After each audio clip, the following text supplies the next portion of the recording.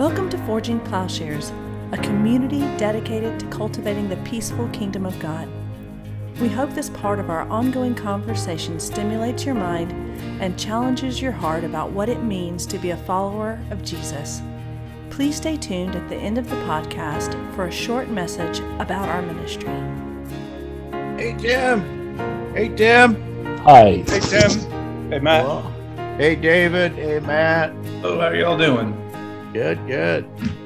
I'm going to talk a little bit. First of all, you looked at the I am statements and the story of Nicodemus. What we're doing in a twofold way, what's the problem with the Jews? What's the problem with Nicodemus? And then the various I am statements. And a way of thinking of this is the two sorts of ontologies that is taking place, obviously with the I am statement. But if we had to describe the ontology of the darkness, but a way that I want to come at it, it may seem indirect at first. When John the Baptist sees Jesus coming, he says, "Here is the Lamb who takes away the sin of the world." Is there anything unusual that strikes you in that statement? Yeah, lambs don't take away sin. It's the blood of bulls and goats that does. Exactly. I just assume that John is either John the Baptist or John the Apostle or both. They're describing a theology in this statement. And I think contained within the statement is an understanding of the way that atonement, I think, is the correct word, the Day of Atonement, Yom Kippur, how that is functioning in John. In other words, if we're describing what the darkness is and then how is the darkness overcome, it is in that statement.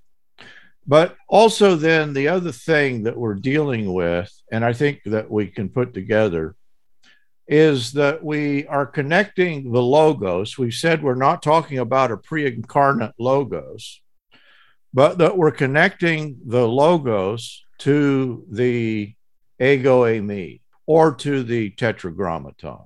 And that's obvious in the Targums that they literally do that.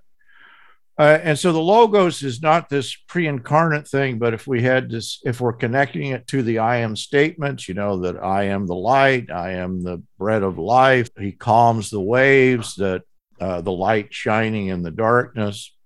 The darkness of death is most clearly the point from which the light shines. That's the glory. We talked about this last time. The hour is building up to the cross. One of the ways that we can talk about the darkness is that people are caught up in what, is it Charles Taylor that talks about an imminent frame? But of course, that's a very biblical idea that, whether it's Rome or it's Israel, the idea is that is absolutized, that being Jewish is an absolute or being Roman is an absolute. This is kind of our discussion in the class on sin and salvation.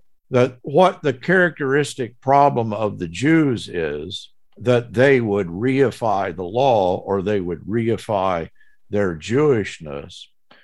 This is a universal problem, I believe, that's illustrated to us with the Jews. This is what we all do in some way: nationalism, tribalism, identity, as in, we would reify the law in one form or another. And of course, the whole point of Israel is that they are clearly a people that their substance is not in their Jewishness. Abraham is not a Jew, but their substance is in promises from God. And that's just true of all of us. And so the I am, I think, clashes with this understanding that there is an ontological clash here. But I would say that in John, in fact, there's not a lot of ontological weight given to the power of evil and sin. Now, that may sound strange. And what I mean by ontological weight, that I think the phrase, here is the Lamb of God that takes away the sin of the world, that the thing that is missing in that phrase, the thing that is taken out, if we went back to Yom Kippur or the Day of Atonement, it is the Azazel goat. And the Azazel goat is the one that the sins are laid upon and is sent into the wilderness. And so that sin is almost treated like a thing, an object. And, Aaron, there's the two goats, the Yahweh goat and then the Azazel goat. And that's what's missing in that phrase with John. There's just the lamb, and then there's the taking away the sin of the world. And I think that's an insight then to how John considers the problem of sin. In the book, we see clearly that it can be gotten rid of. Jesus washes the disciples' feet. Yes, it is a metaphorical cleansing, but of course, that's the whole picture of the Yahweh goat, that here is a kind of ritual detergent. And what it's cleansing, what is being cleansed from the temple is death. And what cleanses death is life. And so the way that you have life in the book of John is through Christ, through belief. The famous John 3:16 is a depiction, I think, of the theology of John, that belief and love counteract the problem. And disbelief is then connected to the problem. And so I Am provides living water. He provides manna from heaven. He calms the storm. He brings healing. If we had to say what evil is in John, how would you identify evil? Or what's the great sin in John? Is it unbelief? It's certainly unbelief. Or denying that Jesus came in the flesh. I'm thinking of the that's First John, that any man that says that Christ does not come in the flesh is of the Antichrist. Yeah, and in a way, I think John is already, even though it's not there in the gospel, I think that John is doing two things, that there is an affirmation, the Son of God and the Son of Man phrases brings together the deity and the humanity of Christ. And that's true of the theology in John. We see the humanity of Christ. He thirsts, he's tired, that we see more of the humanity, the profound friendships he has with Mary and Martha. But if I had to identify as the very sin, it is the handing over. In other words, what is the sin of Judas? What is the thing that Christ is cleansing them of at the foot washing? It is that Judas would hand him over, but of course they're all implicated in the handing over. It seems like at that scene at the foot washing, all the apostles are implicated. They all turn to one another and say, "Oh, is it me?" And then throughout the book, then every character, everybody that comes along, beginning with Judas, that the Jews hand him over, Pilate hands him over, Herod hands him over. Everybody that comes into contact with Jesus hands him over. And so they all share in the sin of the handing over, which is a kind of passive relinquishment, the kind of betrayal. And I think that we may make a mistake in demonizing Judas, because I think the whole point is that actually this is the very sin that he's addressing. That we're all, and it sort of went down the line. Every one of them suffered the heart of it, the sin that Judas committed. And one of the things that you said before, that I believe you said this, really stuck with me succinctly, said, when we are confronted by Jesus, we have two choices. We either kill him or allow him to kill us. Did you say that? And I know that doesn't sound like something you'd say, but basically, be slain, our wills be slain by his and defeated and given over to him, or else we kill him, hand him over. Yeah, that's me. I'm all about violence.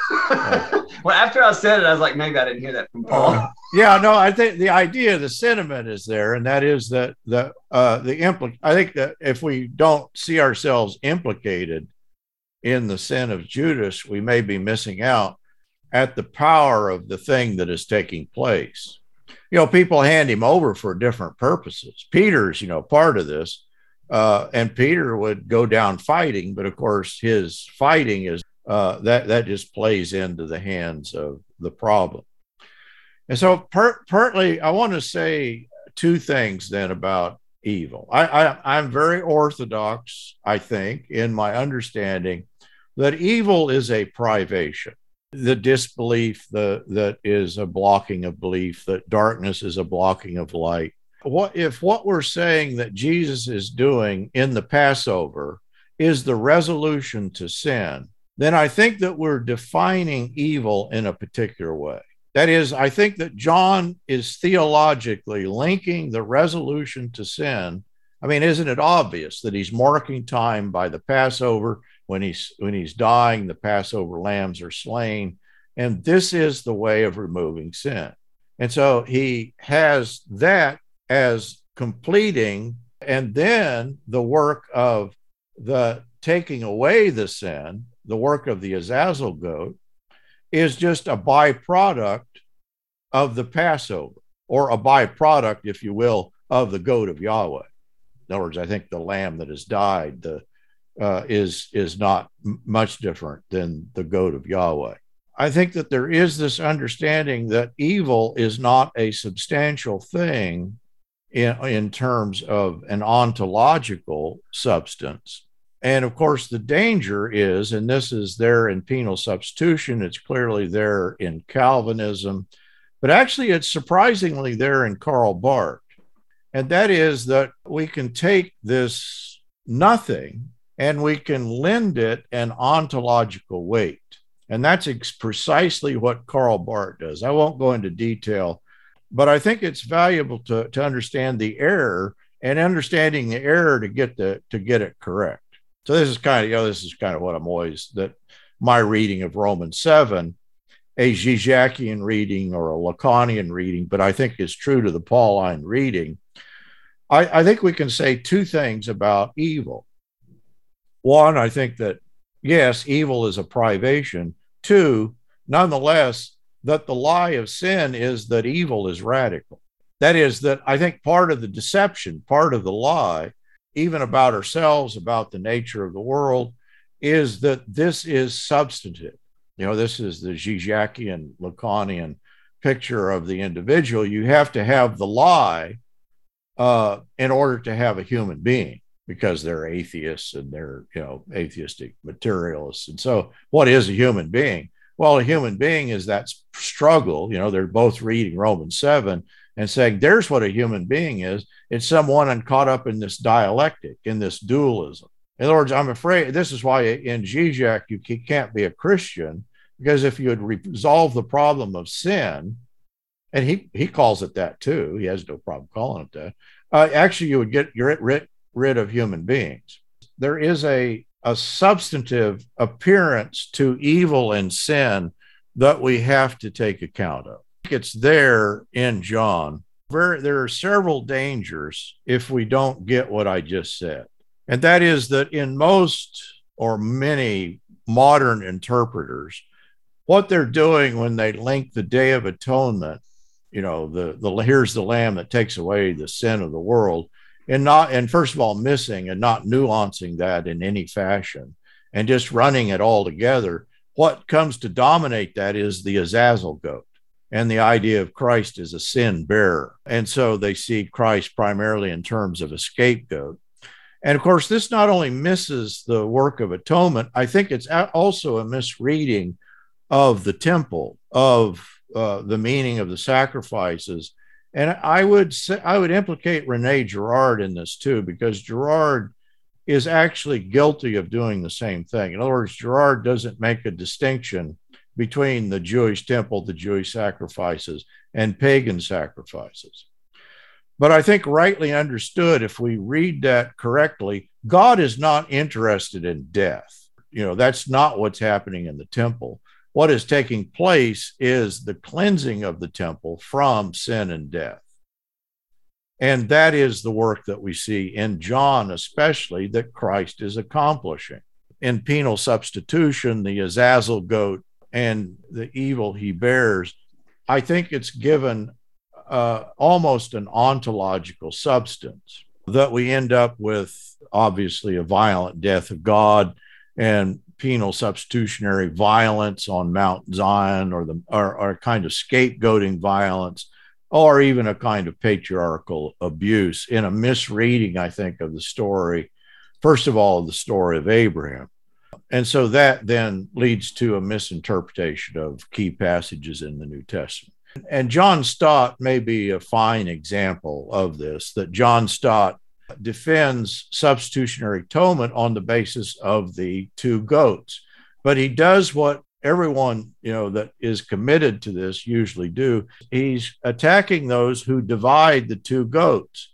He says we can't divide those two goats from each other because in Christ, both things are happening. And so to bear sin in the Old Testament, he says, should be taken to mean to endure sin's penal consequences, to undergo its penalty. That is, to suffer the penalty of death. And the best example then, he cites Leviticus 16, where the picture of the two goats is described. And so he does what a lot of people do. He just fuses the two goats. And the only differentiation is that between the one illustrates the nature of the penalty, death, and the other communicates the result of the penalty, the removal of sin, and that both goats are participants in an act of violence, of punishment from God, and this punishment requires divine forgiveness. So I think John is a much more subtle thinker than John Stott. Is that shocking? The way that one writer has put this, Jeffrey Syker, and actually John Bear, I think it's John Bear that references Syker, that he talks about the Yom Kippuring of the Passover. And of course, that's what's happening in this phrase from John the Baptist, the Lamb of God that takes away the sin of the world. That John is reading this from the perspective of the two goats, but reading it into the Passover. I think the Gospel of John does that he blurs the distinctions in order to make a larger picture, attach a different significance. This is from Syker. He says, Christians took the other most significant holy day in Jewish tradition, Yom Kippur, and imported its central emphasis on forgiveness of sins into the ritual imagination of Passover. What is the sign of the forgiveness of sins for a Jew or for a Christian? I think it's resurrection. That's there in the book of Acts. That with resurrection, there is the sign that sins have been forgiven. That is, that death has been replaced with life. And so this is what he means, the Yom Kippuring of Passover. Death has passed over, but that's also then connected with the forgiveness of sins. And so I think that's a clear theological move in which the death that is passed over because life is given to us by God, and this resolves the sin problem. That life shows up in the right place. This is the story, this is the right understanding of the story of Abraham, life in the midst of death. That Abraham's journey is a one long journey into death acceptance, into the reality that he's as good as dead, that Sarah's as good as dead. And what belief means is resurrection faith. To have faith that God can give life in the midst of a situation where life seems impossible. I think Christ as I am, Christ as God, showing up on the cross in the midst of death, that is precisely John's atonement theory. The word of the cross, the logos, the I am, the tetragrammaton on the cross is God showing up in the midst of death, and death is that thing. We did this last week with Sheol, with Hades, I think. That's the thing. Jews almost thought that Sheol was a place that you didn't return from, and that once you were in Sheol, it was the kind of dividing point. And I think there are scriptures, there are later scriptures that talk about that. And Matt pointed out, even God's present in Sheol.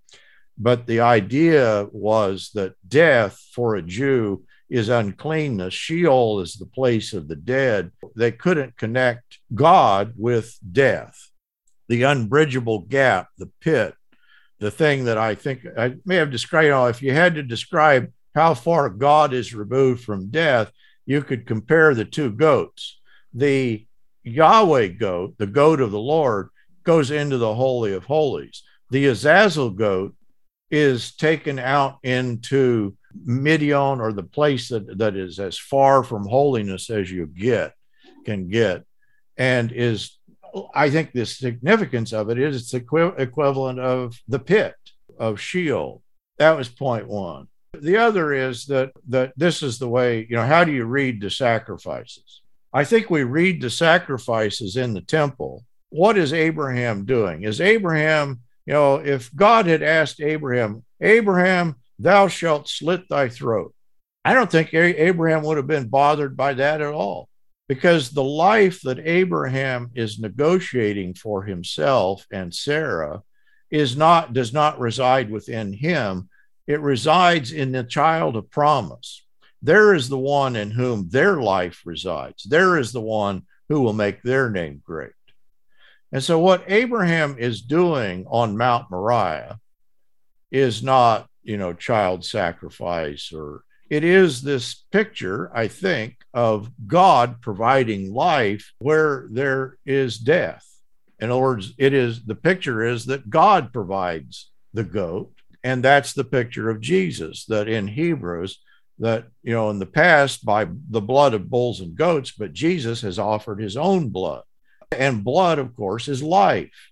That Jesus gives us life where there is death.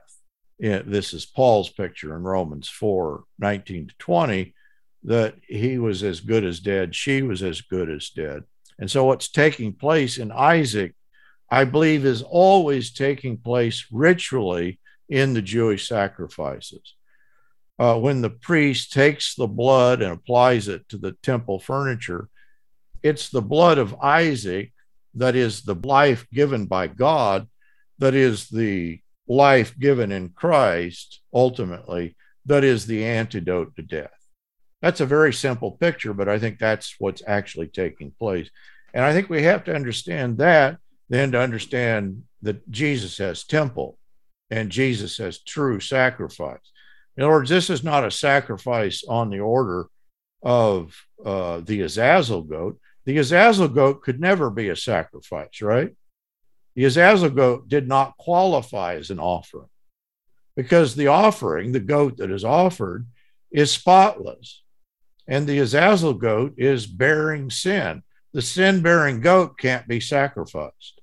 And so penal substitution, but all of these theories that just fuse this, I think it's just a grave misunderstanding. It was never that God desired death, but God provides life and cleanses of death through the life that he gives. And that's the purity laws.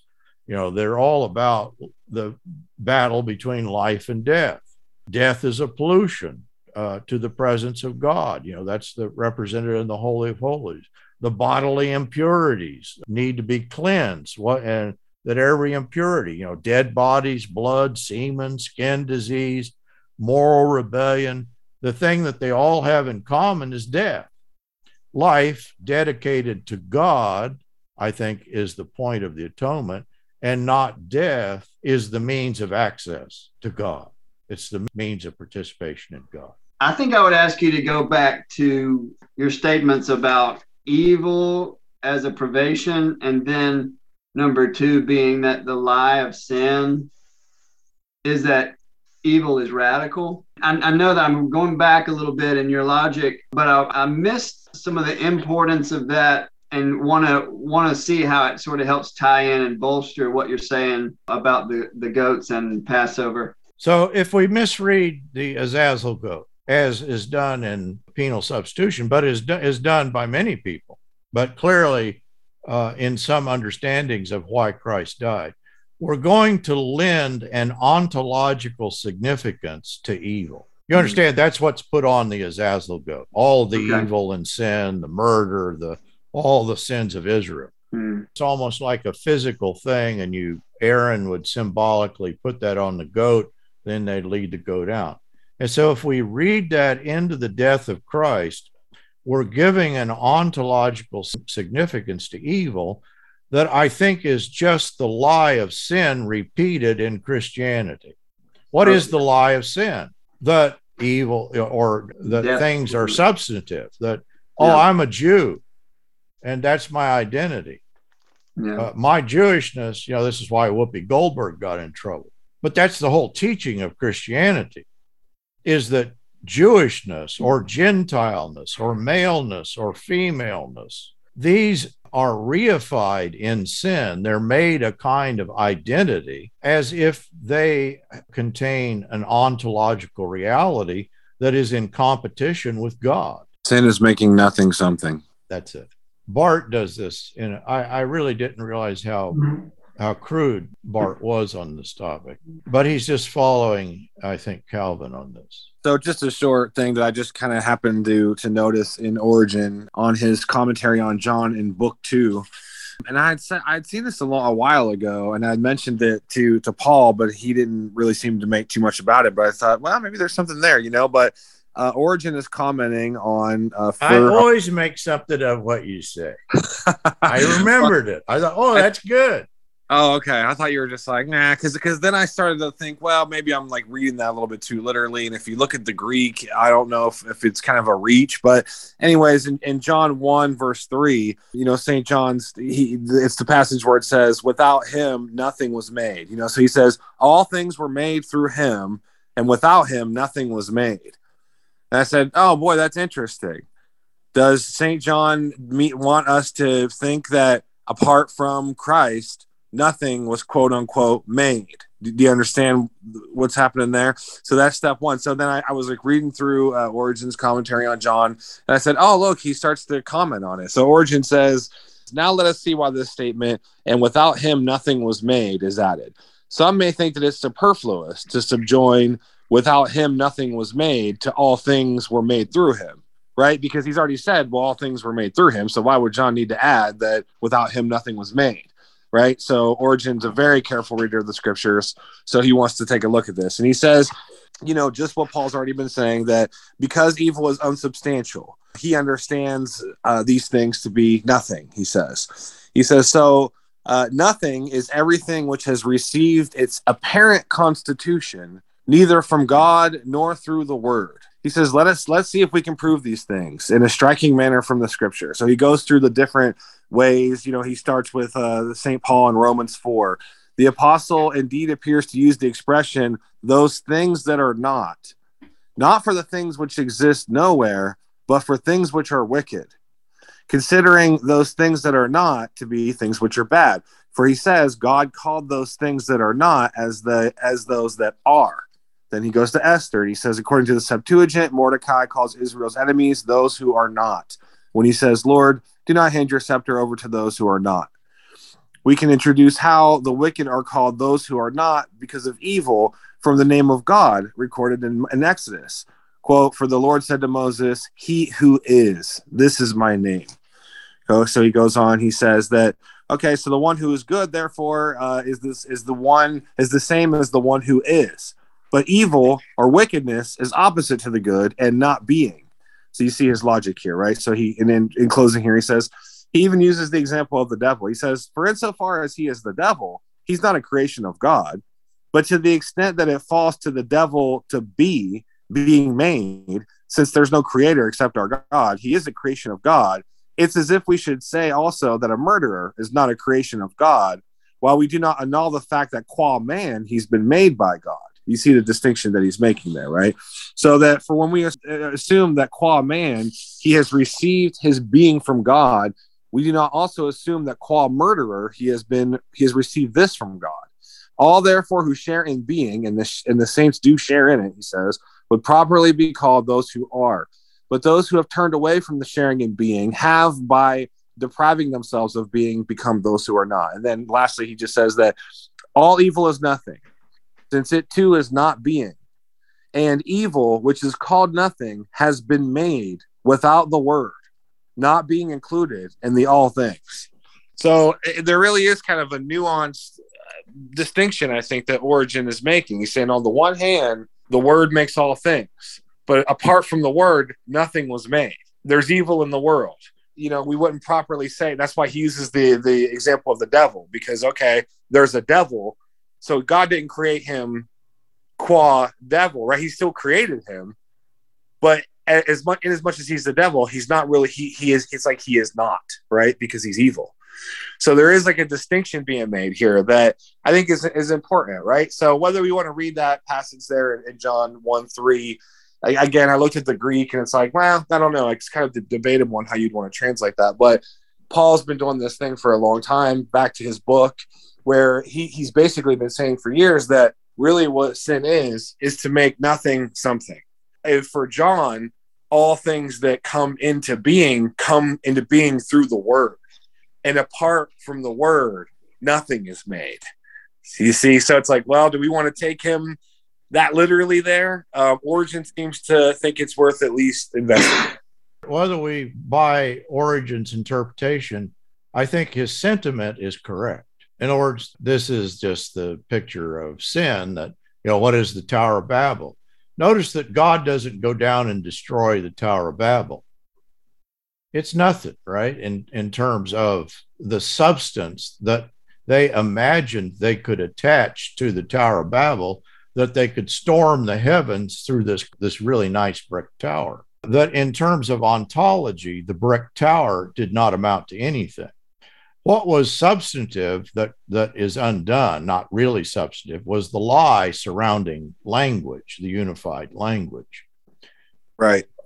And that's always what's happening. This is nationalism, this is racism, this is sexism, that we always attach an essence, a substantive essence to race, gender, nationalism. And it's not that those things are inherently evil, but those things, given a kind of absoluteness, then they become evil. Because they're made apart from the word. Yeah. Isn't this also a kind of a repeating or restating a theology of idolatry, where we are all guilty of attempting all our lives to make something out of nothing, which was God's act, and God's act alone to create out of nothing. So the idol producing nature of our fantasies, I guess, is to take nothing and make it into something.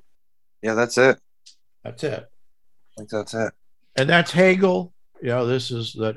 I mean, that's not Hegel as a Christian. That's Hegel as an idolater. But that's what Zizek and Lacan, and that's what I meant, Brian, by radical evil. Yeah. In other words, what they are literally saying. Now, I think that we have to appreciate some of this, because it's almost like these atheistic Marxist materialists have this profound understanding for the way that evil functions. But what they're saying, and people may not notice it, is that the good comes out of the evil. And evil then it's an originary, that's the originary state, the agonistic struggle, the nothing and the something, the dualism. I don't know if you guys have read Paul Axton's book, but this is dark stuff, because what Paul is saying in his book is that this is what we do with human personality, that the ego is a construct, that the human subjectivity created apart from the word, right? That is, in Paul's language, Paul Axton's language, founded upon a lie or a deception. It is this sort of nothing par excellence, right? Because we constructed an entire identity. This is the argument of Paul's book, around a deception. That is, that we can found ourselves apart from God. And so the entire ego construct is just that, right? It's making nothing something. It's creating entire identity or a way of being in the world apart from God, without reference to the fact that there's a fundamental fantasy there that you can establish yourself, right? So, Paul's just taking that picture from Isaiah, where the idol maker, he fashions the wood, he carves it out, he turns around, he has some breakfast, he turns back and he says, it's a God. This is what Paul Axton is saying that we also do, if you want to go with him and buy what he's saying. I mean, there's got to be something to it, right? Because he's using Romans 7 to say, well, this is just what human personality that we would attempt to create apart from the word, apart from Christ, that nothing is made, quote unquote, by us. And that's what sin is. But to go back, I want to go back to one little phrase you said, the Yom Kippuring of Passover. And is that what John is doing somehow by saying, behold, the Lamb of God who takes away the sin of the world? So you've got the fusion of he's talking about the goat actually takes away the sin of the world, but the lamb is part of Yom Kippur. No, part of Passover. There's a lot of lambs, but we're assuming that because in John, he keeps talking about the Passover, and right after that, he talks about the Passover, that we're really talking about the Passover lamb. And of course, the original Passover lamb in Egypt, they put the blood on the doorposts and death passed them over. And then that is then the idea that God's life wards off death. But then the work of that lamb is connected to the atonement, or Yom Kippur, which was the two goats. And in the two goats, one is the Yahweh goat, and they take the goats, we believe, were identical. It actually doesn't say this in the Bible, but we have other traditions that say the goats had to be identical. And they're going to take the blood of the Yahweh goat into the Holy of Holies. In other words, this is the key moment.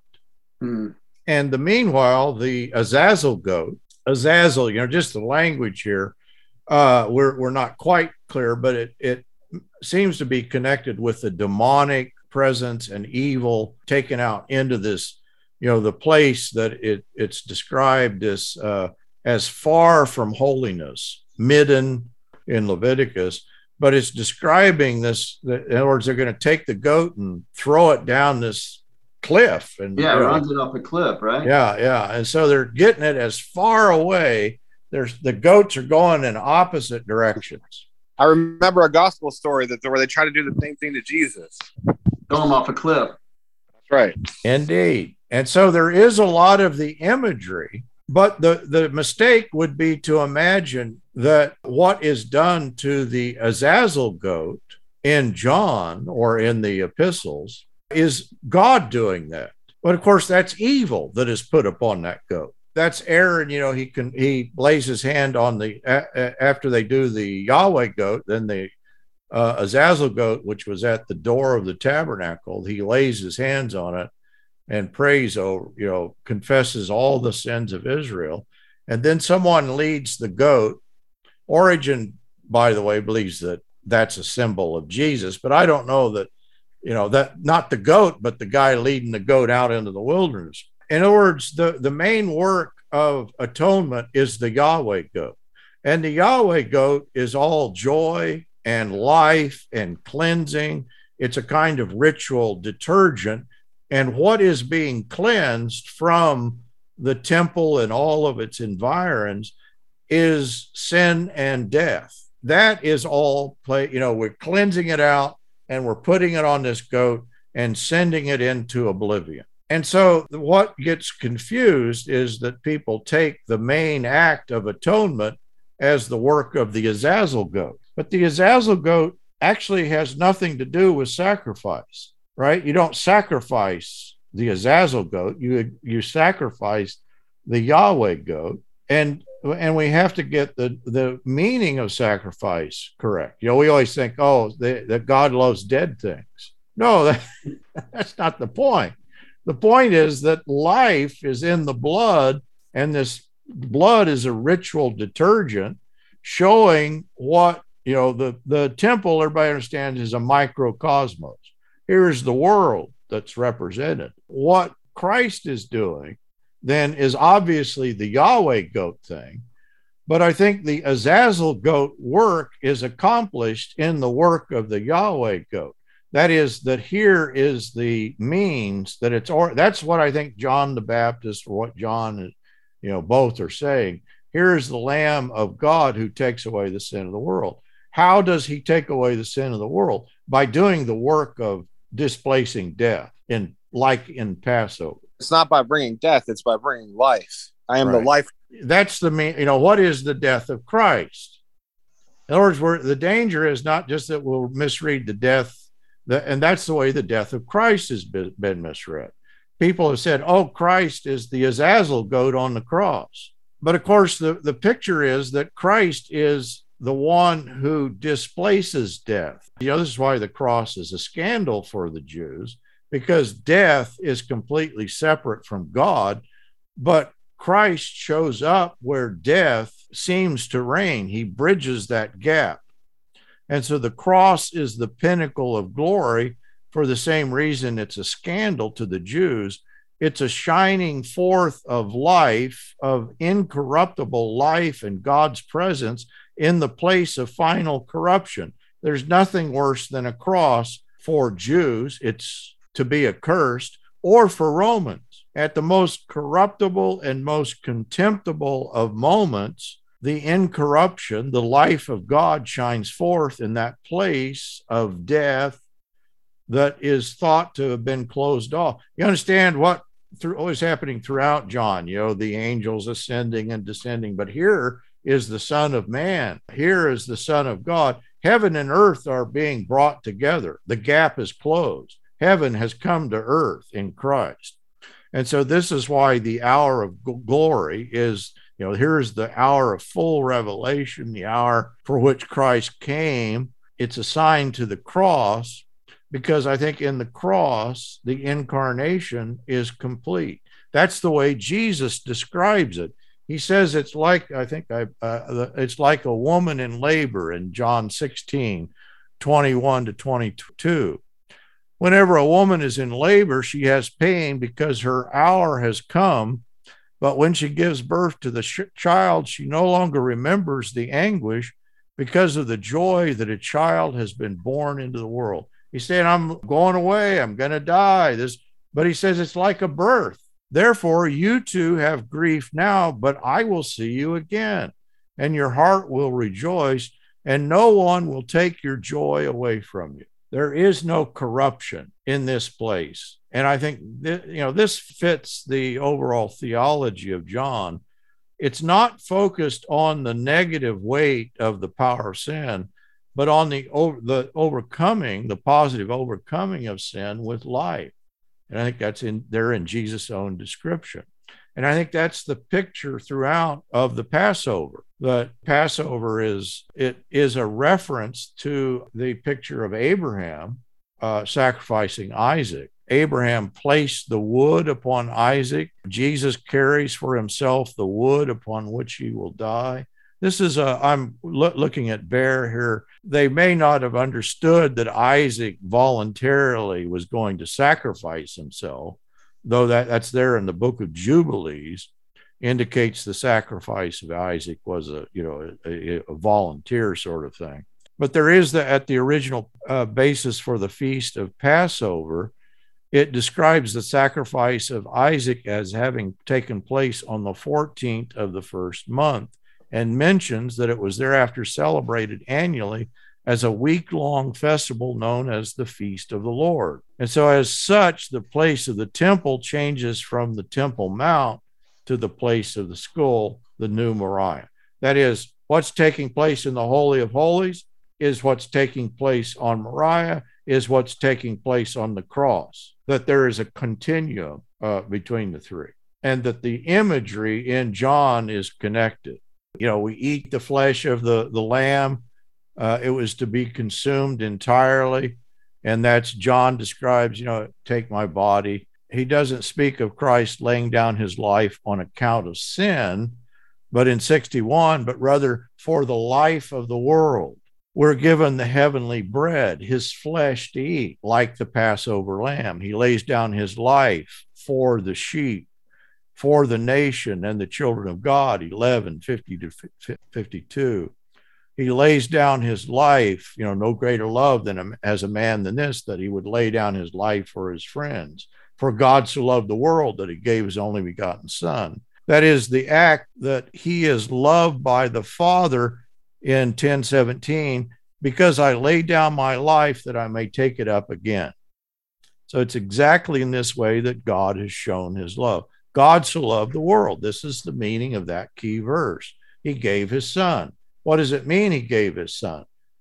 That he would give life in place of death. Whoever believes in him should not perish, but have eternal life. It's all about life. It's not about death. It's about displacing death on the cross. In other words, it's very easy to flip all this around and make of Christianity. I mean, it's not the Jewish religion never believed the Azazel goat was a sacrifice, or, but strangely, we can make Christianity exactly the opposite, I think, of what is being portrayed. I like what you hinted at, and I don't know if you finished the thought that Origen seemed to believe that Jesus was the one who led the Azazel goat. To me, that gives a picture of something that I haven't seen before, because I got the PSA all my life. But to think that in whatever way Jesus took away sin, by nailing the law to the tree, whatever, he eliminated the problem of sin. And so then that allowed him to deal with life, with cleansing, with making us all that we were meant to be. So I would love to read it if you can, point to that where Origen talks about that. That's a very different imagery. Yeah. He's, as always, Matt has given me great appreciation for Origen. He's kind of the genius of the early church.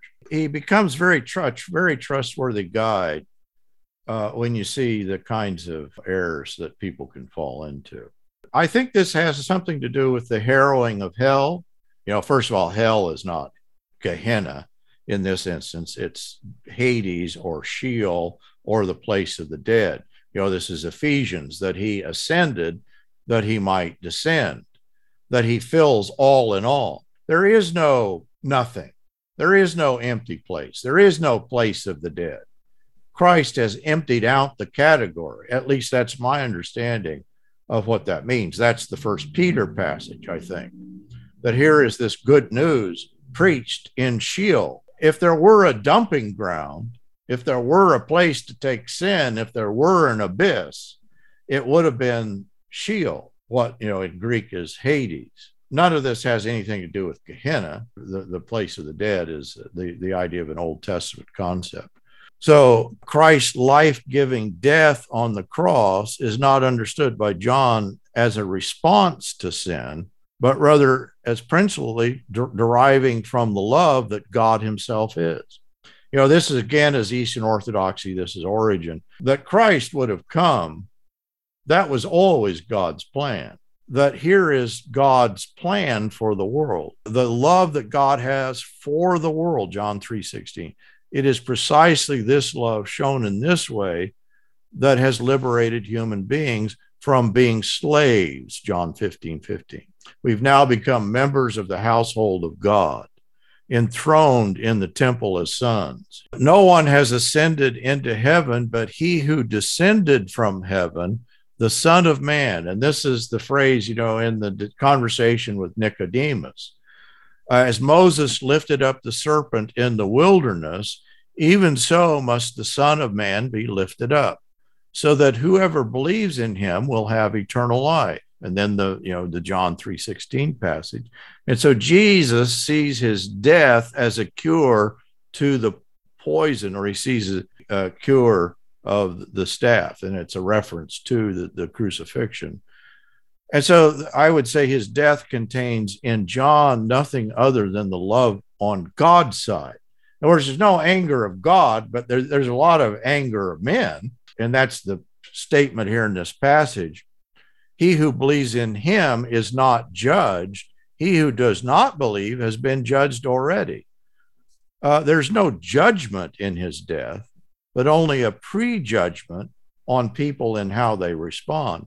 And so here is the source of life. And this is, I think, all connected. If we get the temple sacrifices right, then we can understand, in John, the central role of Jesus being the true temple. Lightheart notes that we have to recognize that in John, that Jesus is like a new Moses, I'm quoting here, assembling and furnishing the new tabernacle that he is, and doing so as a tour of the tabernacle by moving from the outer courts to the holy place, so that by the time we arrive at the crucifixion, we're in the inner sanctuary, the most holy place. We are given a spring of living water. resembling the bronze laver between the door of the tabernacle and the altar, the heavenly bread, the manna which was kept in a jar, the bread of presence lying on the golden altar, the light of the world as the golden lampstand, Jesus himself offering prayer for his disciples to the Father as the priest before the altar. Lightheart uses the imagery here. At the end of John's gospel, the glory of God is announced in the prologue, but then in the end, broken and bleeding Jesus, crucified, is Yahweh enthroned on the ark. He's thinking here of the Ark of the Covenant, hanging between two criminals who serve as cherubic throne guardians.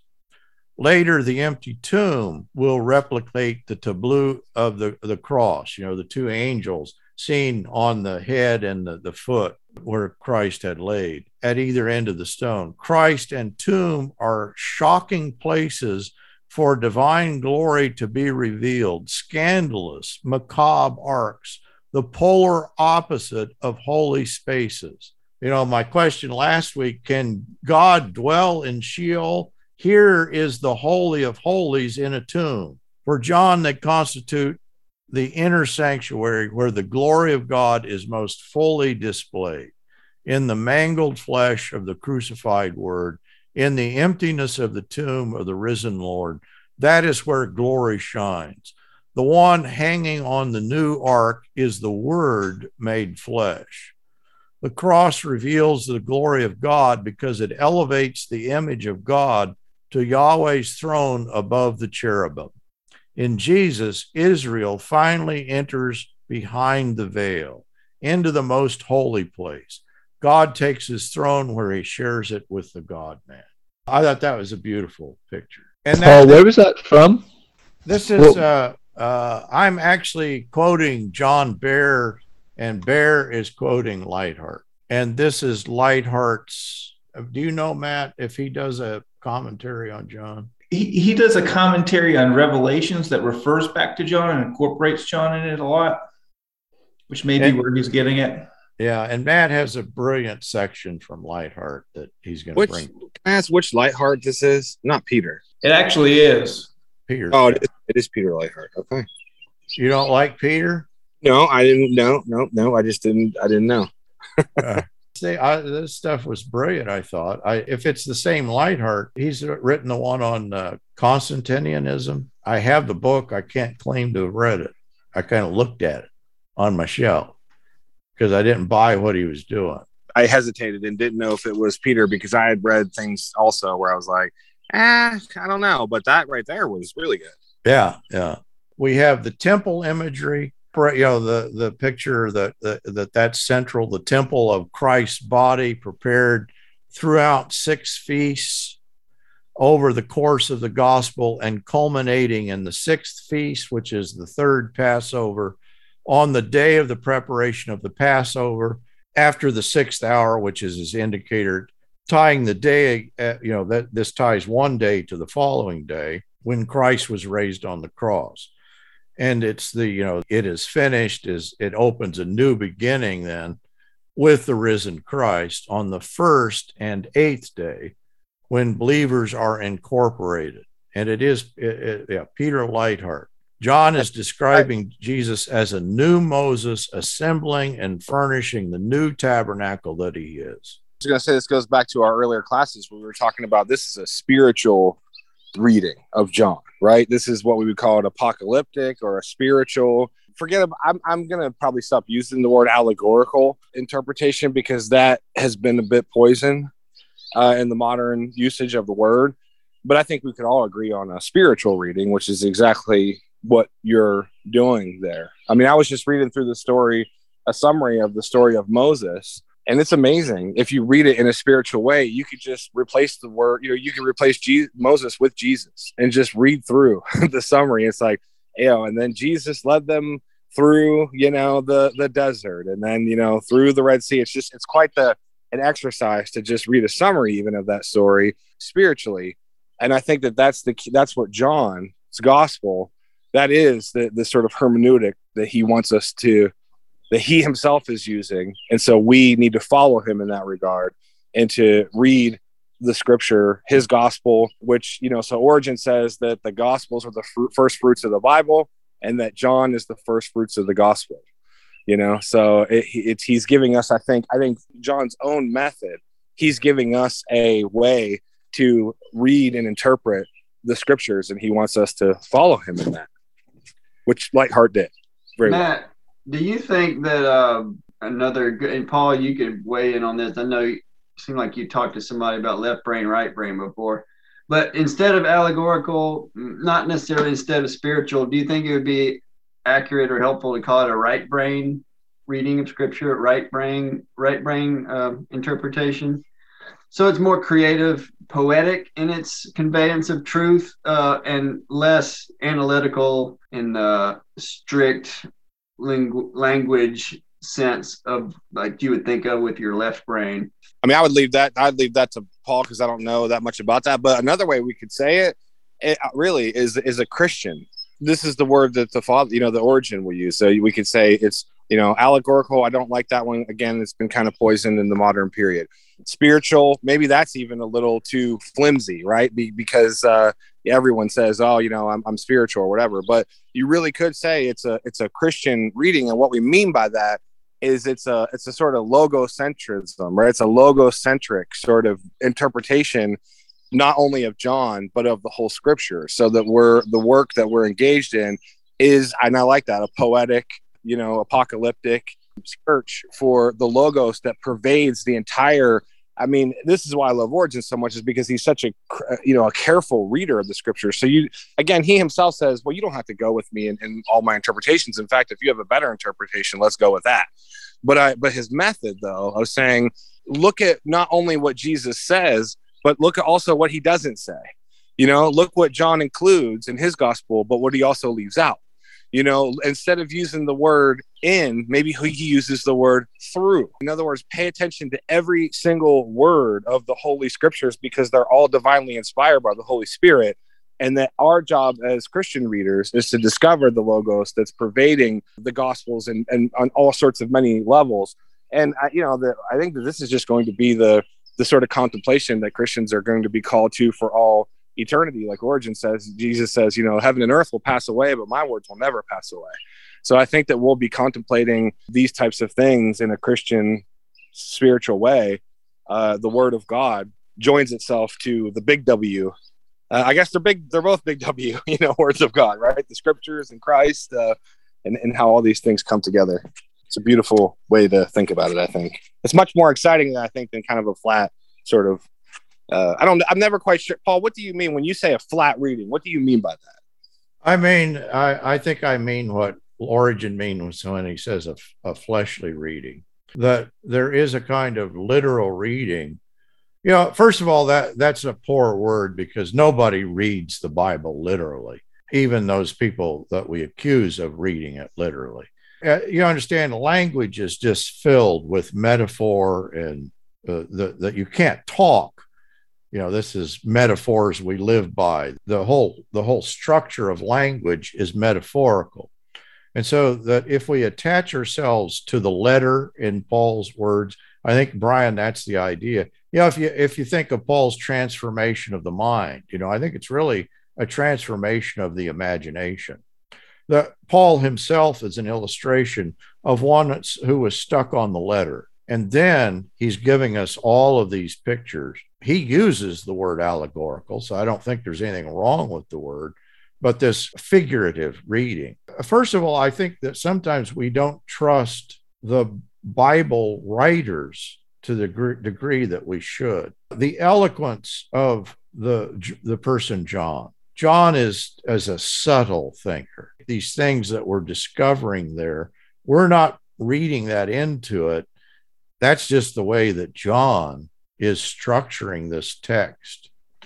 But that's true of so much of Scripture. I think that we tend to be, this was C.S. Lewis talked about the flatlanders, kind of the two-dimensional people. And I think that what we're describing is a way of reading Scripture, but also a way of reading the world, that the world is going to become a place that is alive with the life of God, that it's all around us. if we have eyes to see. St. John is writing as one who leaned upon the breast of Jesus. To me, that's the most interesting part of all this, right? That that we believe Jesus is God. Origen says, well, when the word of the Lord came to the prophets, that's Jesus. Jesus is the word of the Lord, So he says that Abraham and Isaac and Jacob and all these people, the prophets, they knew. I think what we're trying to describe is a more beautiful reading than whatever we mean by a flat or because we don't want to do away with the literal, right? That there's just layers. There's a depth of meaning to the scripture. There is the whole thing is grounded and founded upon the actual literal historical events. Without those, there is no spiritual reading because Christ entered into history.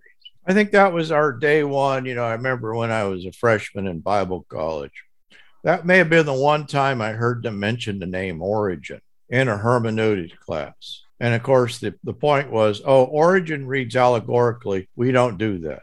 And that sort of characterized the rest of my Bible college and seminary education, which tells you how boring that must have been. Yeah, because we're using Origen as kind of a catch-all, but, understand that all the Cappadocian fathers, all the early church fathers that we would look to as, the Nicene fathers and all those, St. Gregory the theologian, Gregory of Nyssa, Basil the Great, they're all reading and interpreting scripture in the way that Origen kind of laid out. Now they go through and they kind of say, well, we can do this better, or we can think about this more clearly.